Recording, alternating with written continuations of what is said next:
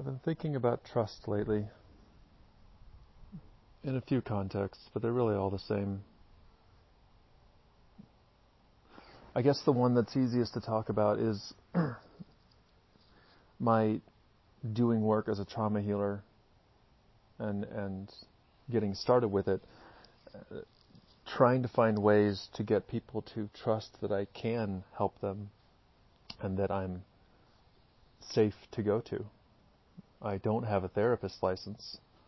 I don't have a body worker license. And so I can't practice therapy and I can't practice body work.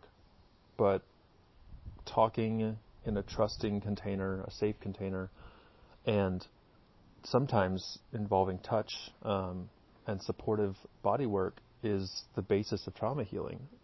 So navigating the details of what is therapy and how do I make sure that I'm saying that I'm not a therapist it's been difficult. And what it's mainly done is take away a lot of markers of authenticity from me that therapists get to use. I don't get to say anything on my website about being a therapist. I instead use the word healer. And I don't get to proffer my own advice or recommendations on psychology in a professional context because I'm not a psychologist. And just to fill in the background, it's not that I haven't looked into this. Becoming a therapist who could practice under my own roof would take about 4 years or more total, about 6 figures worth of money, so about $100,000 in debt, give or take 10 or 20,000. And the first year or two of my practice, where I would be working under a supervisor, I would average somewhere between $25,000 and $35,000 a year in Texas. I'm 40 years old. I can't put myself that far in the hole and expect to climb back out afterward. I would only have roughly, at best, if my health were good, a 20-year career in which to get myself out of that 6-figure hole, earning less than 6 figures a year based on what most therapists earn. So there's this systematic financial trap that I don't want to put myself into, but by staying out of it, I lose these markers of authenticity, these markers of being a safe person. And it brings up the question of, well, how do I get people to trust me?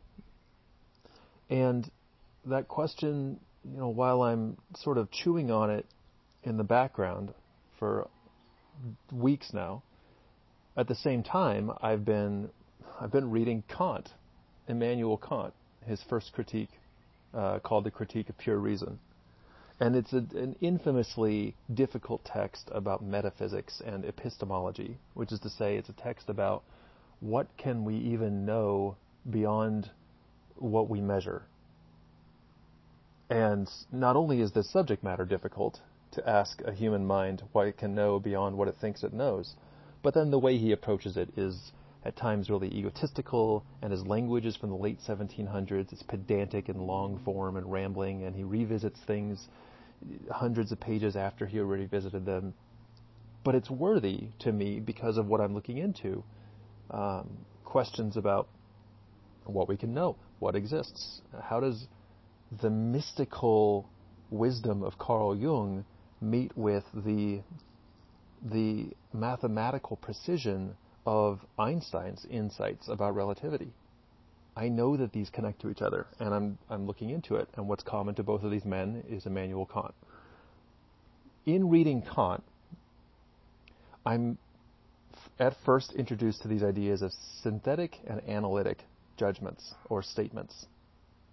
And they're really old terms from like around the year 1600, but they're really pertinent to how we live even today. And it plays into this idea of trust. Analysis is the process of taking a thing apart into its constituents, breaking something down into the pieces that make it up. That's an analytic statement, is one where the thing you're talking about in the statement is the container for what other parts you refer to in the statement.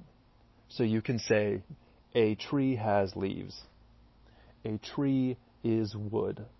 And the idea of wood is already baked into the idea of tree. There's no wood without tree. So wood is fundamentally a component. Same thing with leaf is baked into tree, although it gets fuzzy because plants that aren't trees also have leaves. But wood's a good example. So that's analysis, breaking something down into its constituents.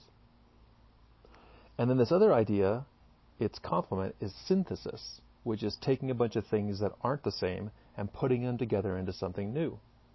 It's deductive reasoning. Synthesis, finding an example of that, I'm sitting in my backyard, might be those oleander plants next to the fence are together a hedgerow. The idea of hedgerow comes out of the oleander plants. That's something like it. We take things that aren't the same and put them together into something new. And where I'm going with this, with trust, is 2 steps away. So here's the next step. Analysis is really saying that the subject that you're looking at and breaking down into other things is different than the predicates. Or another way of saying that, because that was really chunky. Okay, I had to pause the audio there, gather myself. With analysis, whatever thing you're breaking down into other pieces, you are saying those pieces come from that thing. With synthesis, you're taking things that are not the same and turning them into something new. And this points to how we address the experiences we have, living lives, phenomena, events, objects that we see and interact with. It's analytic to say something like, this coffee tastes good. Because goodness is not intrinsic in the coffee. Goodness is actually coming from me. The subject in that sentence is implicit. It's not the coffee, it's me. So really, when I say this coffee tastes good, what I'm saying is, I taste this coffee as good. Good is about something in me, and I give it to the coffee. Whereas synthesis would be having 2 completely or previously unrelated experiences happen together, or 2 unrelated ideas go together, and I have to learn that they're associated. Synthesis and learning are the same thing. I might say, my black coffee is an idea I'm used to. I drink coffee black. And separately, I drink milk. And when I put milk into coffee for the first time in my life and drink it, I'm drinking something new. It's not black coffee. It's not milk. It's something different. Now, I might just give it the name coffee with milk to keep the disparate ideas that made it up separate. But really, it's its own thing, a café au lait.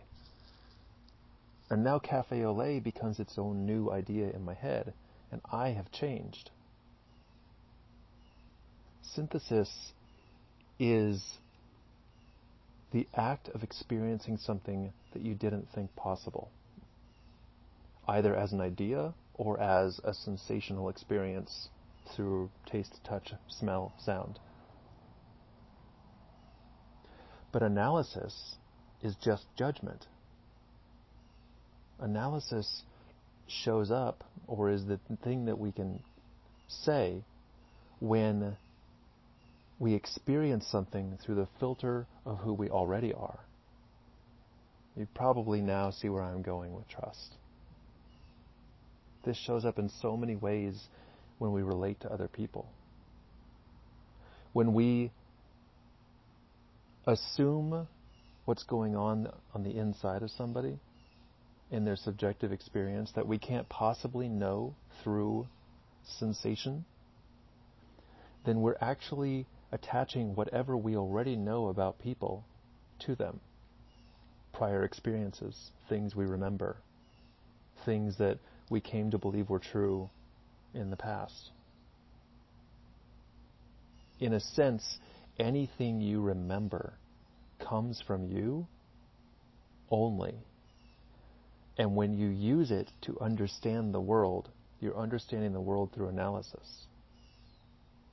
Which is to say, you're understanding it at least partly, if not totally, through the filter of your own self, and you're not really understanding the world. In the purest sense, where there's only two options, we analyze or we synthesize, the only way to understand the world is through synthesis, is to allow ourselves to have new experiences that we didn't think possible. To say it again, this is the same thing as learning. We don't learn when we bring our memories into a new experience. You might be able to see how easily this ties into the Eastern mystical concept of the non-self. That we are really just a continual stream of sense data that we are combining into new experiences. The practice of mindfulness is, in a way, to drop analysis and only synthesize.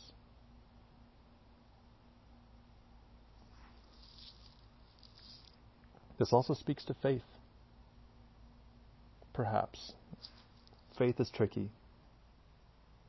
Because when we have faith, we usually are holding our faith in some abstract idea like God or a higher power or the self or even the non-self, and trusting that whatever we're experiencing is actually part of that thing. So maybe faith is analysis. And trust is distinct, because trust doesn't have an abstraction to put everything into. Trust is just opening to what isn't known. That's interesting. So, when I think about how to present myself to the world in the capacity of a trauma healer, I'm stuck, or I feel stuck, face to face with people's analytic idea of the role. The role of a healer is held by a therapist, or by a body worker, or by somebody else with licensure that grants them authenticity and the right to practice. I don't have the right word right now. And that expectation of the role being attached to licensure resides inside the heart of everybody who considers whether or not I might be able to help them with the trauma. And since trauma is such a vulnerable experience, it's so devastatingly arresting of our self-control and our self-concept. It's very hard for someone to trust another person who says, I can help you. The bridge to trust is already this big, even when you're looking for a therapist or a body worker. And now to consider somebody who doesn't even have those credentials, which are part of yourself, it's that much bigger. How do I narrow the gap between someone else's self-concept and what I have to offer? That is, how do I make myself look more like what they can analytically understand without new trust, but also offer them something that they don't think possible that would actually help them? So I guess this is a mini-pod about marketing, but also about human relationships, and also about how we can know anything that we experience in the world.